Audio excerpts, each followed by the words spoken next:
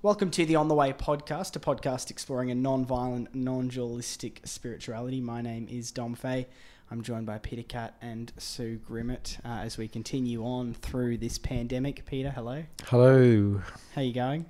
My brain is full. Yep.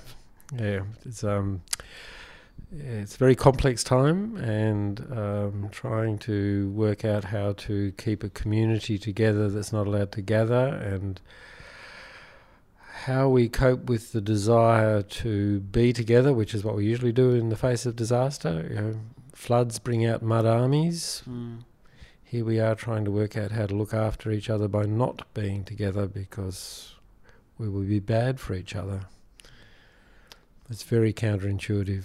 It's a full plate of work, I suppose. It's and Very this is the thing. It's not as if you were given 2 or 3 years of notice to start thinking towards this. No, that's right. And the playing field changes every day as people learn more about how the virus behaves and how it infects people and how we can best respond. And so we need to be agile when we really want something to be a bit more settled. Sue Grimmett is here as well. Sue, what about you? How's the past few weeks been for you? Yeah, I think when I first listened back to our last podcast, I'd already moved in my headspace from when we were talking like that. I think I've moved into a slightly more settled space, getting a few rhythms going, but it's still, as Peter says, everything keeps changing. And the challenge of how it feels like people have been using similar metaphors, which I always love when they come up. Like someone said to me this morning, it's like a river that's branching out in many different tributaries. And I'd use the metaphor of an octopus with a whole lot of tentacles.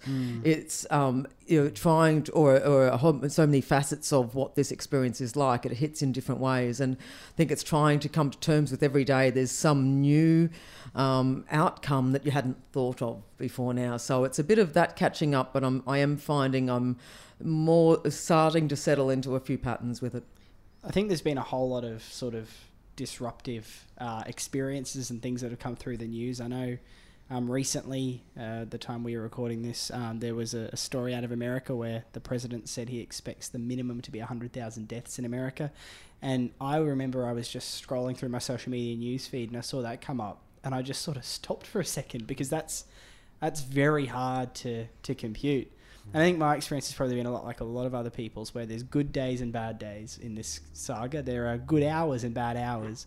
And the common denominator with all of my bad hours is when I start thinking, when will this end? The moment I start thinking, when will we be out of this and life as normal will come back, then I start getting anxious and a bit worked up. And then I hear a politician say at least 6 months again or something, and I just crash again. And the best moment, so when I don't find myself thinking about when it will end. I think that's the key, is we have to live life as it comes at us. And we've become a bit enculturated into thinking that we can control life. So I think this is probably a bit of a gift to us in the end, teaching us that you have to live life, not plan life. Completely. Well, the reason we are sitting here today with the new episode going up is because Jim Shermer, who was on the podcast the first time about 18 months ago, my memory is telling me, sent me a text last night, actually, as of time of recording, just suggesting an idea for a conversation that could be called Discipleship While Distanced. He said in his text that he'd love to talk a bit about how the fact that the church can't operate in its usual form actually allows us to return to some more authentic, essential spiritual practices that we might need to lean on to get us through.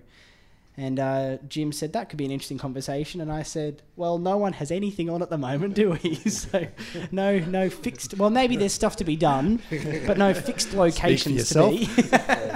maybe fewer fixed locations to be, I'll put it that way. So Jim joins us now. Jim, thank you for making time. Oh, look, pleasure. And I'm a fanboy of this podcast. I've listened to every episode except one, which was the one that I did last time. So now there'll be 2 episodes of On the Way that I'll never have listened to. Well, look, that's very kind of you. We should also mention, since you have last been here, you've become a published author as well. You've brought the Thank you. Yes. book in as well, The Way of the Rabbi. Can you just speak briefly about the book before we get into this conversation? Yeah, wonderful. Thank you for introducing that. And I'm sitting here with Peter, who very generously also offered an endorsement for that. Look, The Way of the Rabbi is really a book exploring the Gospel of Mark and moving through that gospel scene by scene and looking around some stories and questions around us as apprentices of Jesus. And so I think having been through that journey of writing that book, I've thought a lot about the topic of discipleship, and I think there's some of the questions from that book that still apply to this time and but often and might actually have some different answers to them when we look at it in this particular situation. So how have you found the past few weeks then? Oh, look, I mean, I don't know if I can say any words that don't sound a little bit cliche, but thankfully for people listening, they'll probably resonate. I think it's been chaotic at times. It's been unprecedented. I don't have any parallels in my own life experience. I think one of the things that's struck me about this time is how quickly we've adapted to a new way of life. You know, I go back through my calendars and look at meetings that I had 3 weeks ago where I was still shaking hands with people. And, you know, just in the last couple of weeks, someone told me to stay home and not leave my house. And I sort of said, okay, and didn't actually think any more about it. It was only a few days later that the reality of that sunk in. So, so been a strange time. And yet, in the surprising things that have bubbled up, like a few of us have already mentioned, new opportunities, new ways of thinking, new ways of perceiving that are also emerging as well. So what prompted this text last night? You know, it's less than 24 hours ago you sent this message, so it's still all a bit fresh, I'm sure, bubbling away there. Yeah. What prompted this? Well, I think I had a very interesting experience just last night talking with a group of people on Zoom. You know, I think we've seen how the share market's crashing, but Zoom's probably the only thing that you can kind of, whose stocks are rising. But and we're just talking about, you know, our spiritual life. And I mentioned that while, you know, religious gatherings and church services haven't been able to go ahead, we've seen lots of communities have started streaming things online. And I made the comment that I haven't quite found the energy to watch a streamed church service. And that was cause for reflection for me, that I was thinking, what is it that I just can't get energized about in terms of watching something recorded or something going on? And I think for me, it was the fact that I don't actually go to a church service or a church community gathering just to consume or to observe something going on, but to participate. And a couple of people actually shared their experiences of their online church experience, whereby there might have been a pre-recorded or a streamed service, but it's on some sort of platform, whether it's Facebook or something else, whereby people can actually chat to each other through text while online. And they were talking about how enriching an experience that was. They were talking to people from their church that they'd never talked to before. They were having conversations while this was all going on. They said, look, it was pretty simple. It was about 20 minutes of music and about 20 minutes service and a sermon. And we really enjoyed it. In fact, they kind of enjoy it more. And so I thought, well, yeah, I mean, it's 40 minutes long and you can talk to people through it. It's basically everything I've looked for in a church since I was a child. And so it's just got me thinking about the fact that this whole experience is forcing us to do things differently. And what might emerge is, say, some new paradigms of how we do faith communities. And maybe we won't even go back to some old things. I don't know. But I suppose that's what inspired to have a bit more of a conversation with learned heads in the room about what this might look like going forwards.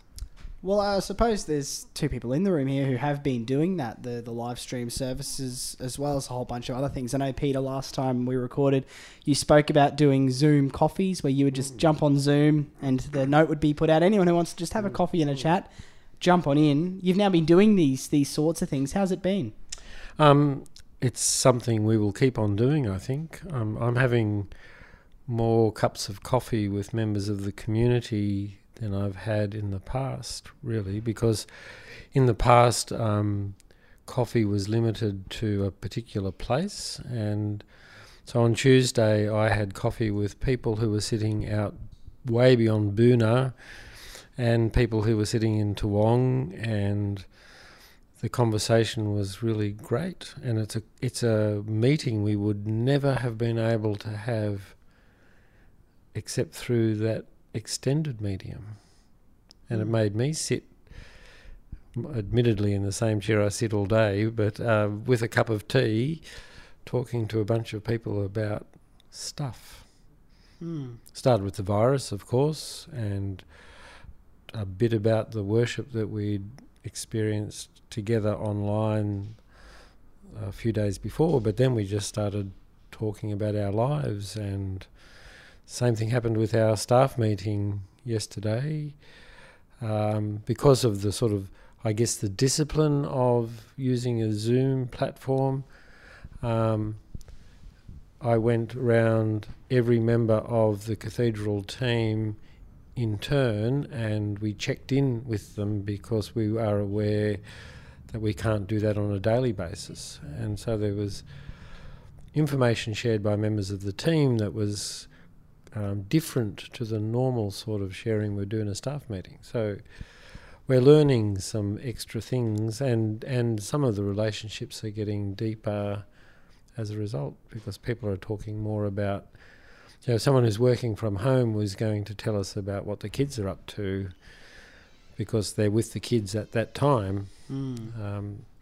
And kids are interjecting into some of the interactions I'm having. So I was talking to our theological student earlier today, and she had to go and lock herself into the toilet at one stage because we needed to finish the conversation. Very different way of doing life, but very earthed, breaking down some of that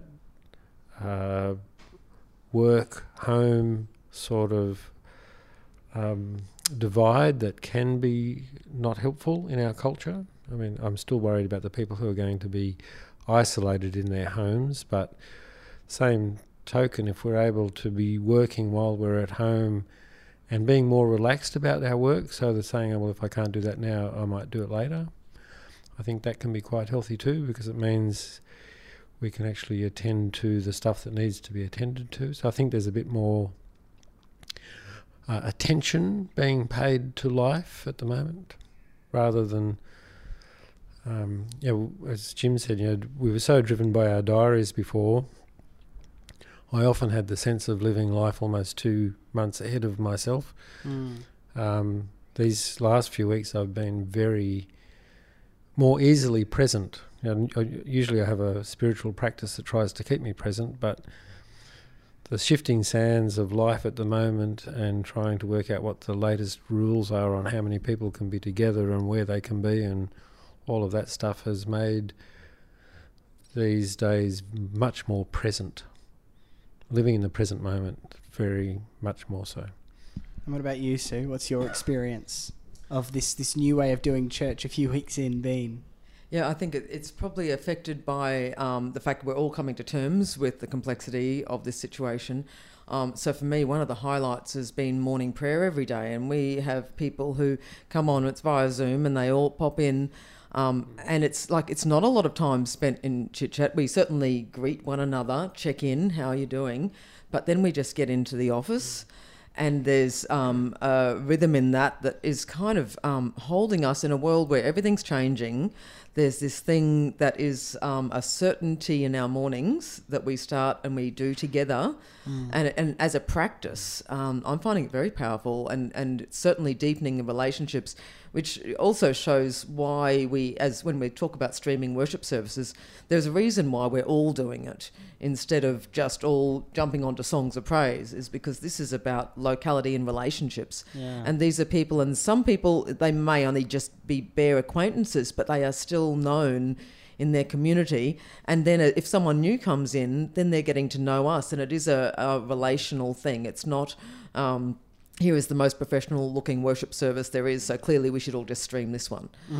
So it's we've just recently recorded in advance the Passion reading with multiple voices, and there were some hilarious moments in amongst it, and we all decided we're running with the first take because we're not Hollywood, and we're being really real together. And I think morning prayer is some of those groups of people, it's that gentle relational stuff, the everyday stuff when the dog comes in or children come in as well, or else just moving into, we have meditation at the end too, so we move into that silence together, and we have it early, so that starts the day. And it's this rhythm and practice that when all the world is shifting around us, when everything really has been turned upside down, this is something to hang on to. And I do think we have to have some sympathy and be gentle with ourselves. It's made me realise that we're all just, advanced monkeys, because we're not coping that well with everything being turned upside down. Our brains have gone into a spin, and I think we can just have a little bit of gentleness with our human condition and say, of course we're having trouble with this. Let's find some things that we can still have a sense of certainty about, because yes, we spend our time normally at Easter saying it's a good time to let certainties die and be open to the present. We don't need to try to do that this Easter. It's already happening everywhere around us. Yeah. And so actually building in a little bit of a certainty of let's gather together for morning prayer. Let's let this liturgy of the office hold us for the morning. Let's be in silence together, is one thing we can do. It gives us a sense of agency, I think, as well. So it's not... It's only a gentle self-caring thing, I think, to put things in our days that, okay, now I'm going to go and I'm going to, have, we're going to cook lunch at this time, and we might follow a recipe very carefully. Or we might, having something that, yes, we do have control over, is not being a control freak. It's not being unstable. It's actually a pretty normal human response to the fact that the world's been turned upside down. And I think one of the scary, is that the word, unsettling things maybe is a better word for me, has been the fact that this world has been turned upside down for everybody, including the politicians and the CEOs and the multi-billionaires who are normally, seem so above being able to be shaken. And you see that through the videos of celebrities being at home. I've been watching Stephen Colbert, an American comedian, do his late show from his lounge room every night, and his son is helping him film it. I think this is one of the biggest comedy shows in the world at the moment. And so this is affecting everybody in different ways, and you hear about Prince Charles having the virus, and you do realise that there is an element where people's humanity has been exposed to an extent. People's vulnerability has been exposed. I've even found that in some Zoom sessions where all of a sudden, instead of meeting in a room of people where they've all carefully selected their, clothing, and maybe there's makeup on some and whatever else, you're actually starting to see people with maybe there's a mark in the wall behind them, and you're seeing into their house where normally you wouldn't see that. And I actually had a friend who told me as well that there were instances, where they're on Zoom calls and people are, as you mentioned, Peter, there's kids in the background, or there's mess in the background, or one of their family members or partners yells at them from the other room, not knowing they're on a Zoom call. There is an element where a lot of pretense feels like it's been stripped away. Yes. Like that we all love that take with the reporter whose child came into the room. It's like that's for everyone now. It's just fantastic. It gives us, if you didn't have empathy back then, you sure as heck have it now, because it's happening to all of us. Yeah, completely. And it's an interesting thing. I mean, I've had the joy, maybe would be the right word, and my colleagues hopefully similarly, that all these people that I've worked with, we've started to get to know the inside of each other's houses. Yes. And I've had one colleague that every time we're on a video call, she seems to be in a different room, and so I've sort of I feel like I've got to know nearly every part.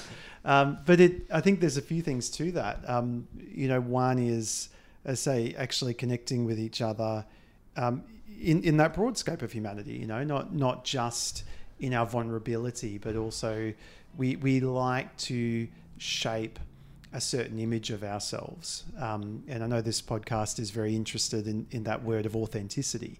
But, so much of our life is lived under a facade, both to other people and to ourselves. And I think one of the things that happens in these sorts of moments is that we have to confront the things that were maybe never true to begin with.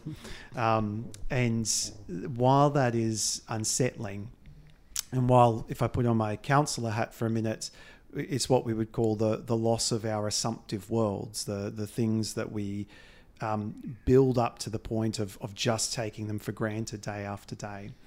And that's a threatening thing to have to confront.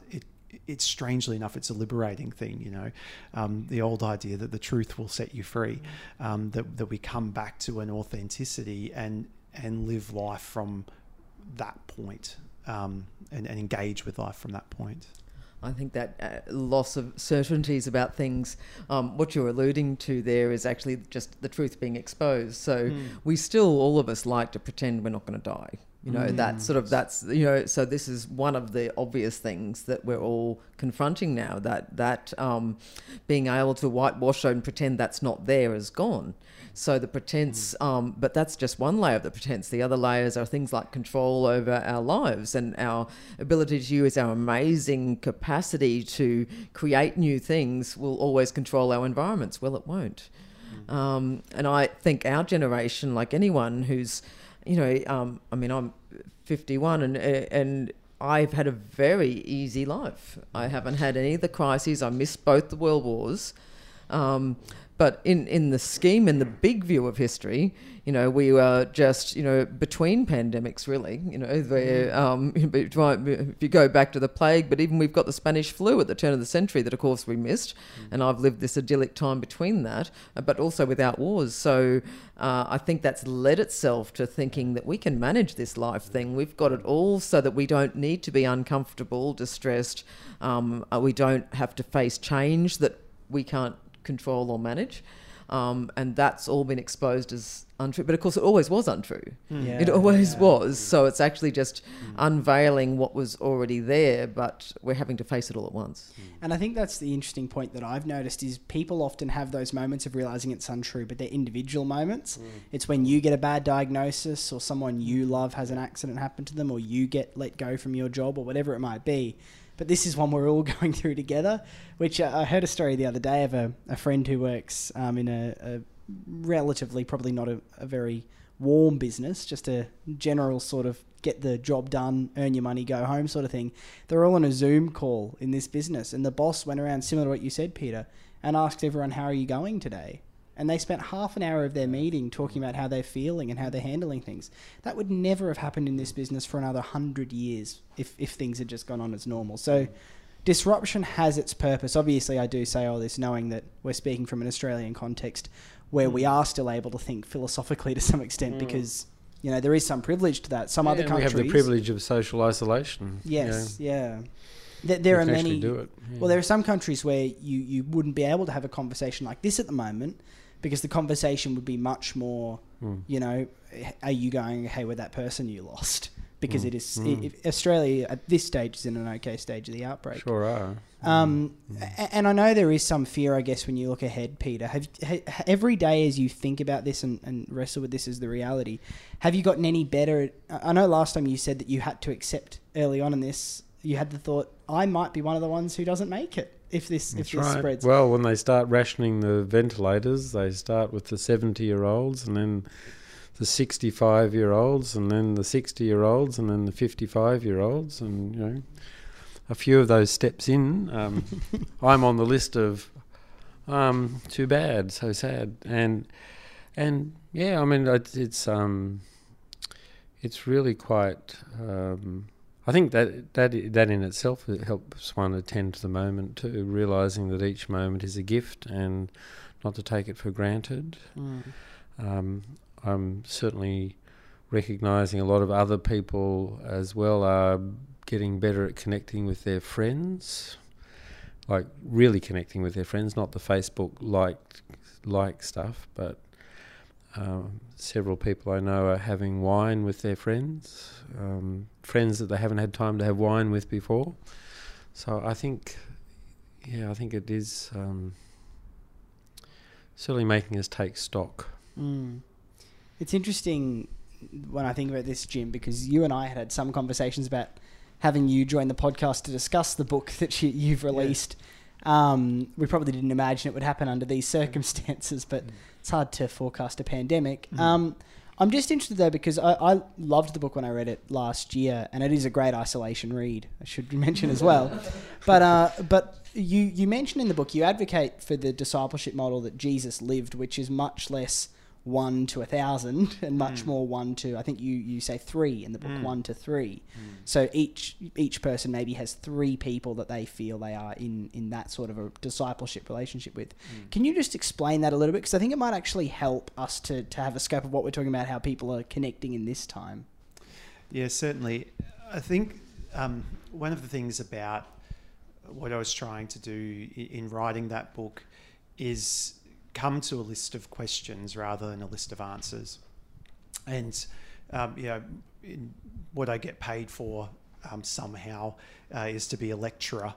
So often I'm standing up in front of classes and I kind of speak from the pulpit of academia, and then at the end I usually say to people, well, have you got any questions for me?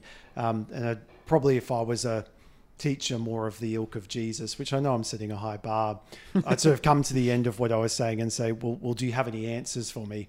And so in the book, I tried to correct that great fault of my life and actually leave us with, instead of prescriptions, actually thinking about, well, possibilities, what could we do? And so, I mean, and this is why I've kind of come back to some of these things in this time, because the idea of those questions is they're meant to be timeless. They're meant to be things that we don't just answer once, but we keep coming back to in our new contexts. And so one of the first questions that we can ask ourselves in this time and in any time is actually the question of, where am I? What is my current context? What is going on for me? Because when Jesus calls his disciples, he calls them right where they are, on the side of a lake, mending nets, in a tax collector's booth, at the table with their other friends, wherever it is, he goes to them right where they are. And the idea is to actually invite us, if we're apprentices of Jesus, if we're learning to be more Christ-like, where I am right now is the workshop of my apprenticeship. This is actually the context in which I am learning something. But then the second thing that adds to that, and this comes back to what Sue was saying, is that the heart of Jesus' way of discipleship is relational. And this has just been highlighted so clearly in the current time, because often when we talk about discipleship, we usually think of things that are information driven, that are mass delivered, that are time limited, so if a church does discipleship, it's sort of 6 weeks on the keys of prayer, or something of that nature. But what we've seen is, as people don't go to church necessarily just for the performance and for the polished performance, because if that was the case, they would have been going online previous to this. There's all the sermons in the world, there's all the great music performances. Why did people turn up to that place? Wasn't because of the preacher. They'll sit through a crap preacher because the people they love are there and the people that love them are there, and that's the point. And so I think what Jesus shows us, and this is a quote from Dawson Trotman, is that more time with less people makes a bigger impact for God's kingdom. And that's where this question of, so in this time where I am now, who are my 3 people to connect with? And I think that's the key thing is, and if we all do that, that multiplies. And not to be glib, to borrow this sort of language, but we've seen how a virus grows exponentially. If every one person connects with 3 people, that connection of kindness and relationship likewise would be exponential. It's interesting you point that out. I know there's a few things around. There's a Facebook group called the Kindness Pandemic, which I've seen going as well, which is people basically talking about if this disease is intent on being so infectious, why can't our kindness and our hospitality for one another meet it at a level of infectiousness? Absolutely. Let's be as infectious in the kindness side of things. Yep. It's a really interesting point, though. Do you think it is harder to do at the moment, or do you think it's just you've got to be a bit more creative? I think it's harder in a very real way. And again, I go back to one of my mentors who I know has been on this podcast as well, Dave Andrews. And we've sort of had discussions in the past around the use of online social media around building community. And if anyone that knows me very well is I've got a pathetic online presence. I should mention, actually, I thought Jim hated me for a few years because he hadn't responded to my Facebook request. Yeah. About 2015 or 16, I added Jim as a friend, and I avoided you every time I saw you for a while because I thought he's neglected my request. Only to learn you don't use Facebook. Yeah, I don't know if I've logged in. Yes, even since then. And apart from my appalling online etiquette, there was sort of a reason behind that, which was to keep in the physical, and a couple of things. Dave once made the comment of yes, I can make friends on Facebook, but Facebook friends can't bring me soup when I'm sick. And Slavoj Žižek, the philosopher, once made the comment that you can't love your neighbour until you can smell your neighbour. And I love both of those ideas. And I think, even just coming and connecting with the three of you, Sue and Peter, I haven't seen you for a long time. Every instinct in me was to give you a hug. And so to be pulling back from that side of ourselves, I do think it makes it harder. And at the same time, I think, as you say, there's the scope for creativity.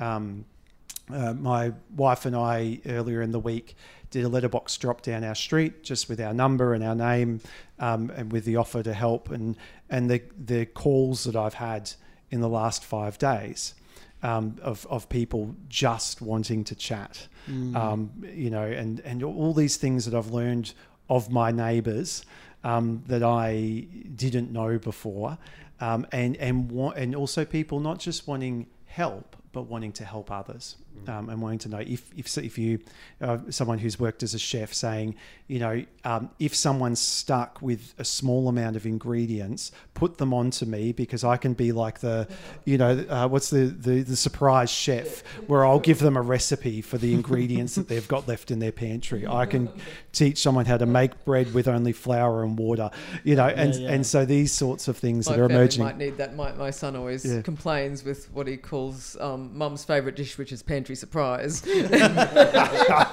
So maybe I need this guy's number. Yeah, that's right. Yeah.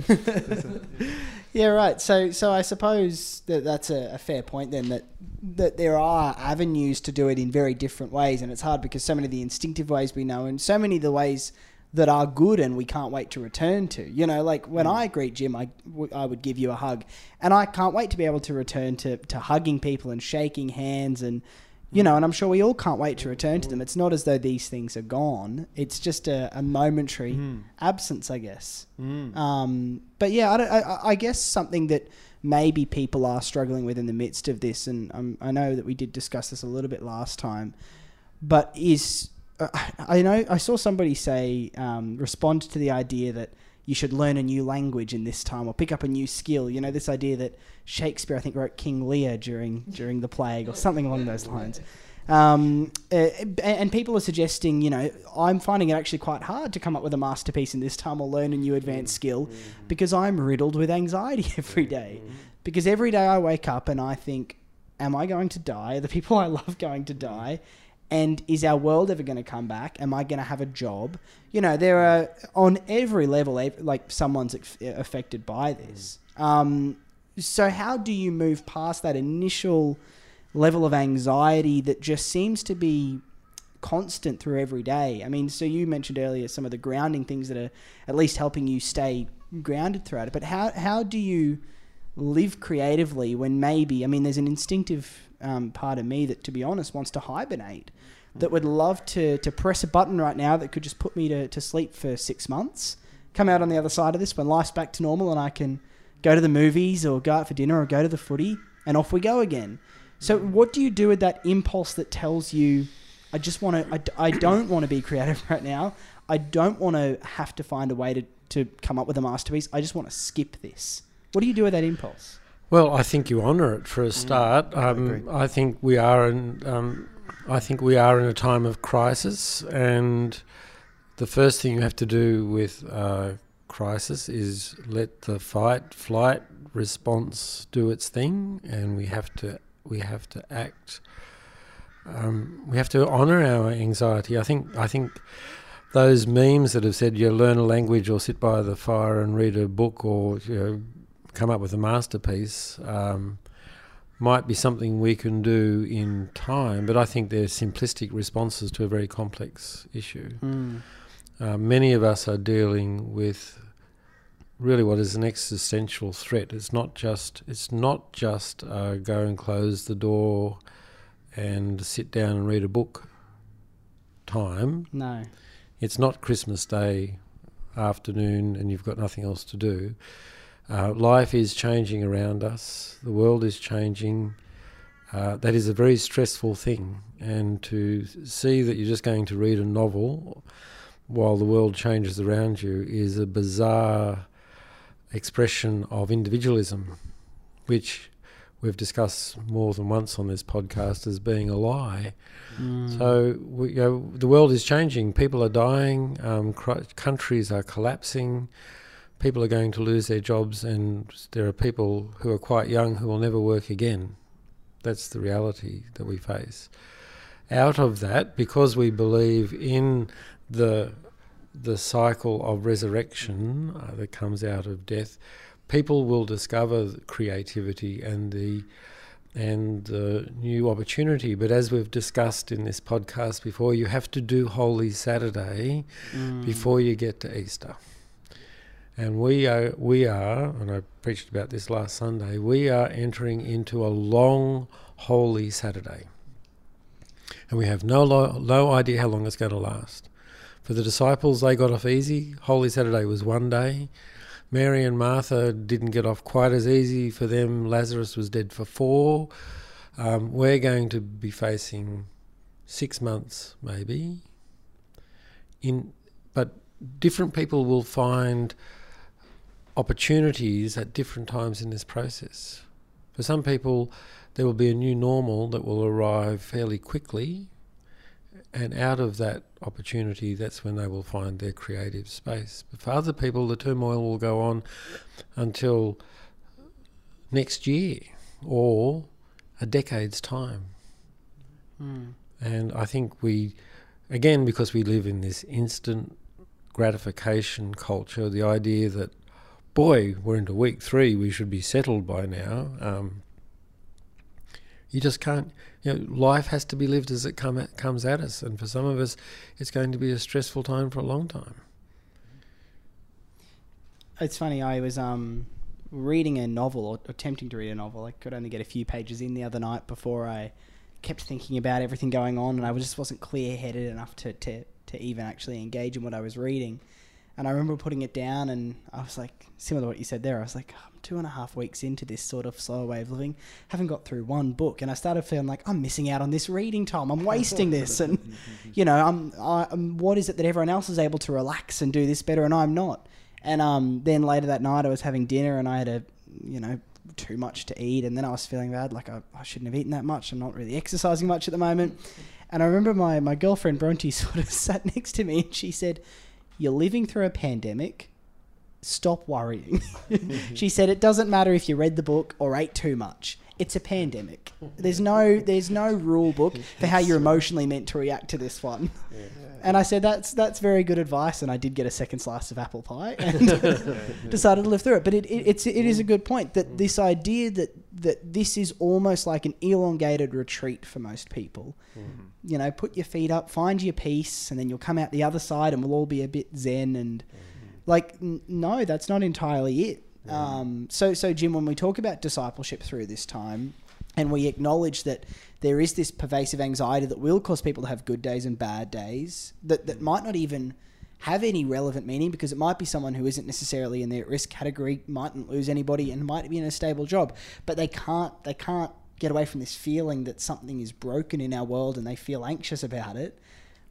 What do you do with that in discipleship? What do you do, where do you put that feeling, that emotion, when you're trying to live into the life of love and unity? Well, I'm a bit frustrated that Peter stole my shtick.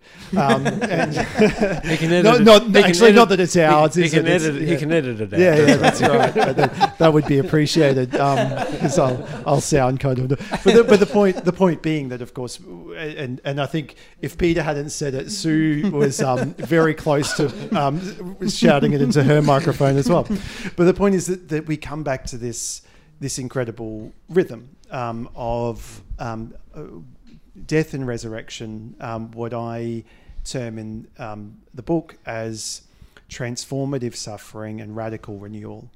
And a part of the journey of Jesus with his disciples is the long roads to Jerusalem. And in the Gospel of Mark, it's just called the Way. And so there's this whole segment of the book where they're walking on the way, and all sorts of things happen on the way. But by and large, what happens is two things. On the way, there's things that have to die. There's, as we've talked about before, there's truths, or not truths, but lies that have been believed that need to be unmasked. And then things get raised up. There's people that were once outcasts that are now welcomed in. There's people that are healed. There's children that are being honoured. All sorts of things happen on that way. And all the way along, Jesus keeps predicting, where I am headed is to shame and dishonour and pain and death, and on the other side, resurrection. But I think that's such a rich tradition. Again, if I was going to put on my counselling hat, what I would talk about is grief and loss. And I think for me, what we are collectively going through is best termed in terms of loss and the resultant grief. Because one thing about grief is that it's not pathological. It's not a mental disorder. It is a normal, natural response to a natural, expected, unavoidable life event. And so I think while grief involves anxiety and sadness and fear and pain and anger and all these sorts of things, they're not pathologies. They are actually part of the process. And in grief work, there's two tasks that we need to do, and you'll see the parallels. Part of it is actually the work of saying goodbye to the old world that we used to know before we've had the loss. And the other side is actually saying hello to the new world. And the point of the thing is that we have to do both tasks. And often we get caught, depending on what the loss is, we get caught in one or the other. If there's been a bereavement, often we're doing a lot of saying goodbye work, but we don't have a lot of good models for how do we say hello to the new world. However, if you lose a job, the majority of your tasks are going to be saying hello work. I need to go find money. I need to go find a new job. I need to do this. And then 6 months down the track, you might go, why am I so blue? Why have I've got this ache? Well, you haven't done the saying goodbye work. And so the thing where, as you say, just kind of one meme saying, well, this is an opportunity. This is, well, yes, there is some saying hello work that needs to be done there. We need to actually find some new ways of dealing with things. But we've also got to do the grief work, the saying goodbye. And I think at a spiritual level, as a discipleship level, again, we see that as, and that work as part of our apprenticeship.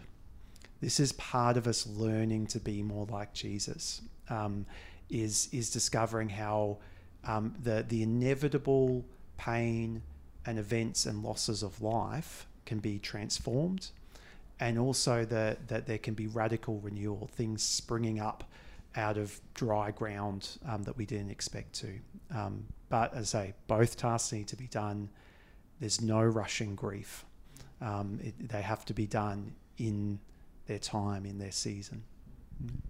I think it's very helpful. The ideas of saying goodbye and saying hello can be helpful here. And I'm reflecting on, we're about to come to the Great 3 Days, and normally we talk about saying this is the one time when we actually walk with Jesus, and we know we get to Easter Sunday and there's resurrection and we celebrate that. And I've been, tossing that in my head, probably because thinking about what am I preaching on Easter Sunday morning, what does resurrection look like at the moment? How do we preach resurrection when there is so much that is going to be the same on Monday? There's so much that we are just heading into uncertain looks.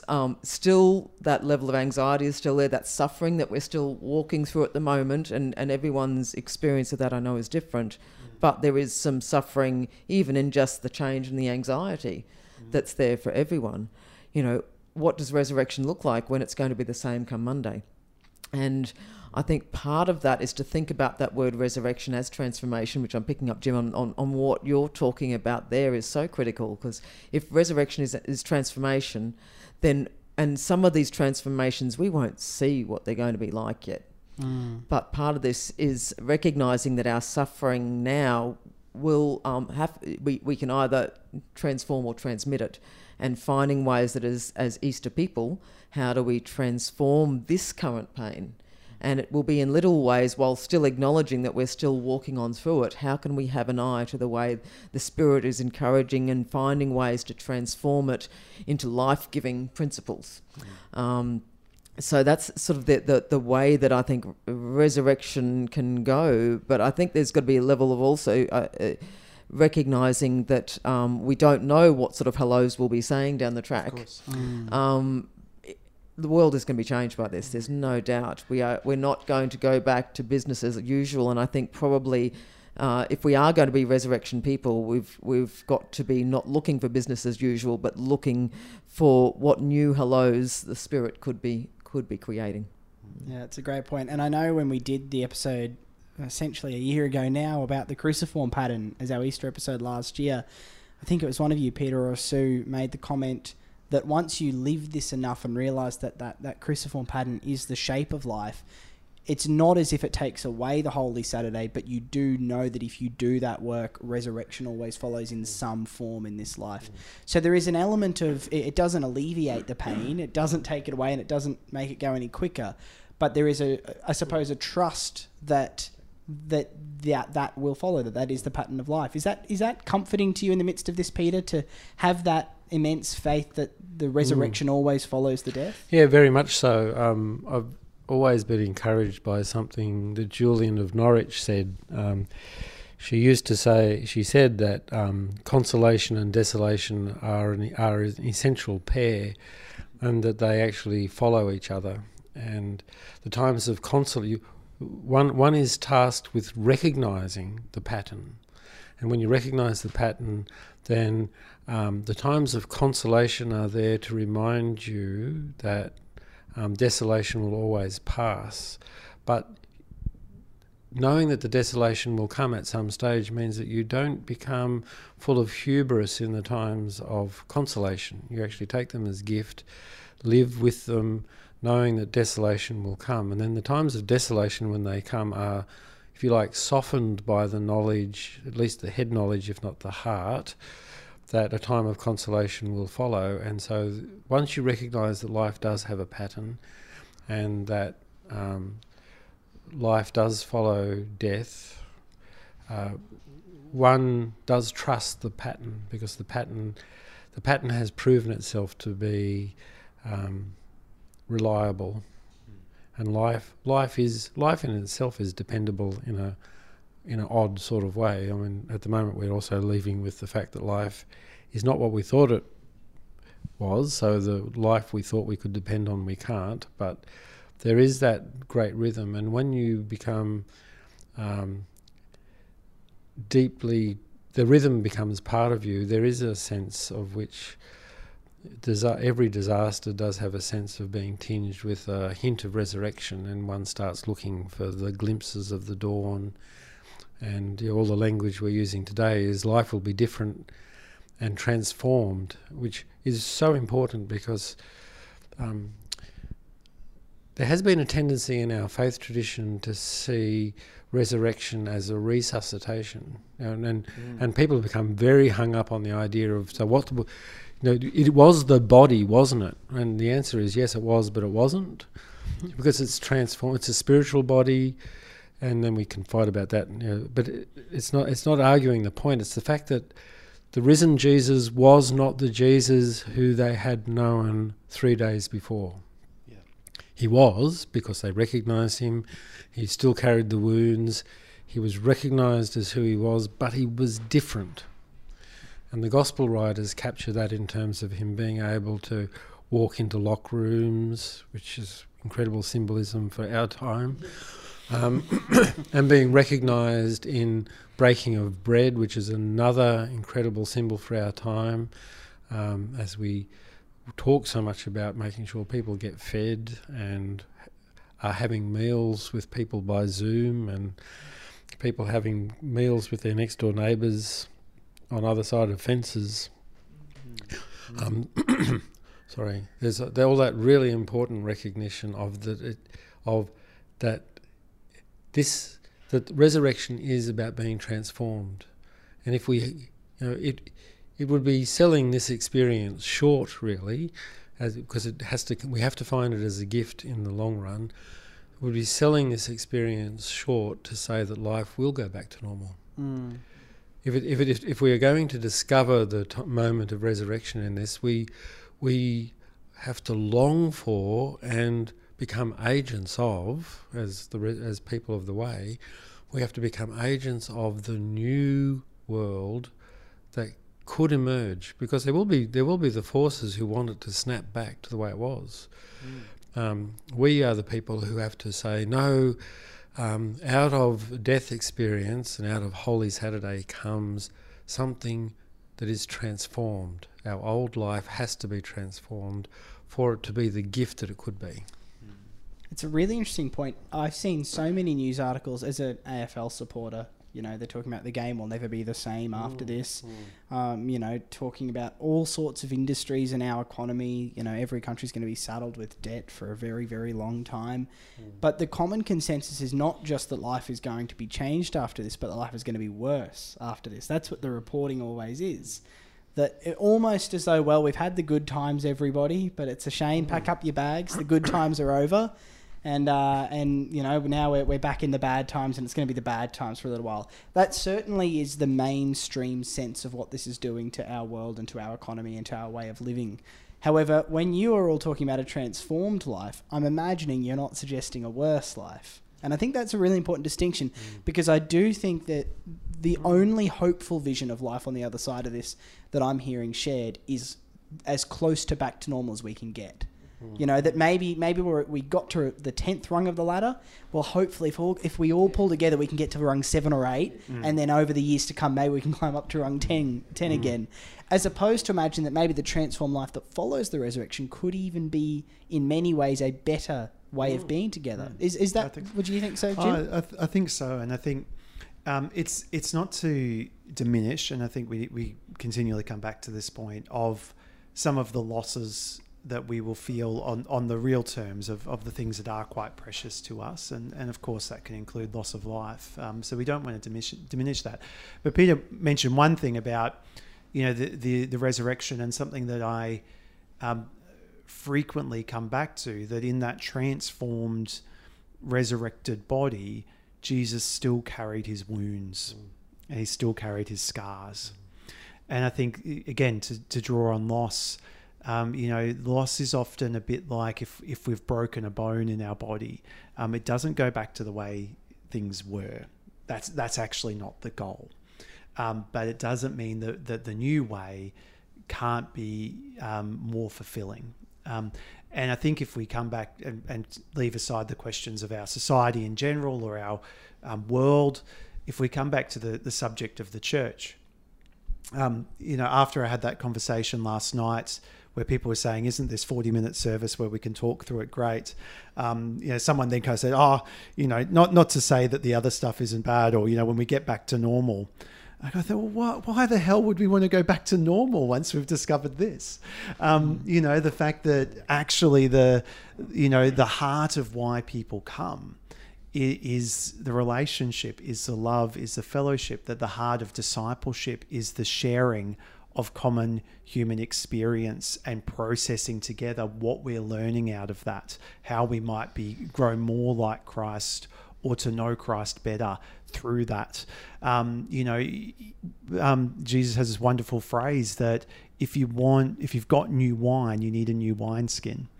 And so I think there is this strange thing that in 6 months' time or 9 months or whenever it is when we start meeting as church together, wouldn't it be an opportunity for us to say, well, given we've had this break, what do we want to do differently? What is the new wineskin that we might form? And strangely enough, as Peter was saying, this is where the church should be the true conservatives. In other words, that we are conserving or preserving, like salt in the world, the flavour and the purity of what life should be.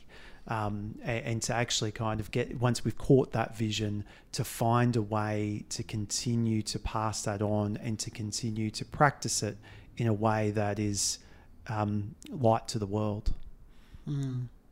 Do you have any contribution on that front, Sue? And the idea of the news reporting being that it's going to be worse on the other side of it, is that the vision you share? I think the conversations around it's going to be worse is exactly what you said, because people are only thinking of it as the old paradigm. They're thinking, well, if this is what we've had, and we can't see how the economy in that way is ever going to be able to stack up to that, the same kind of systems of marketing and the way we've managed governance, communication, capitalism, we can't see any of that being able to stack up in the same way, and so it's just going to be like that but worse.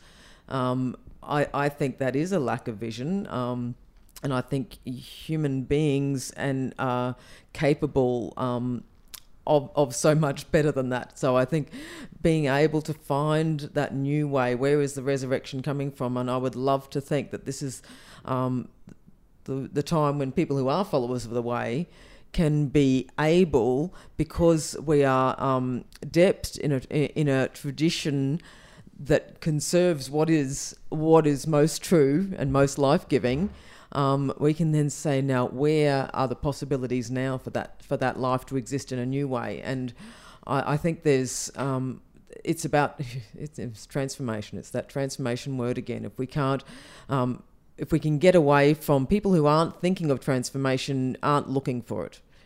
They're not resurrection people. They're not going to be looking for it. They're looking for the same old, but oh gosh, it's not going to be quite as good. We're not talking same old again after this. No. So I think, and that goes for the church as well. Let's go for how we do church. I think all the way along we need to be looking for those signs of wow, that's a new thing that's coming, that's bubbling up, and we're seeing it already.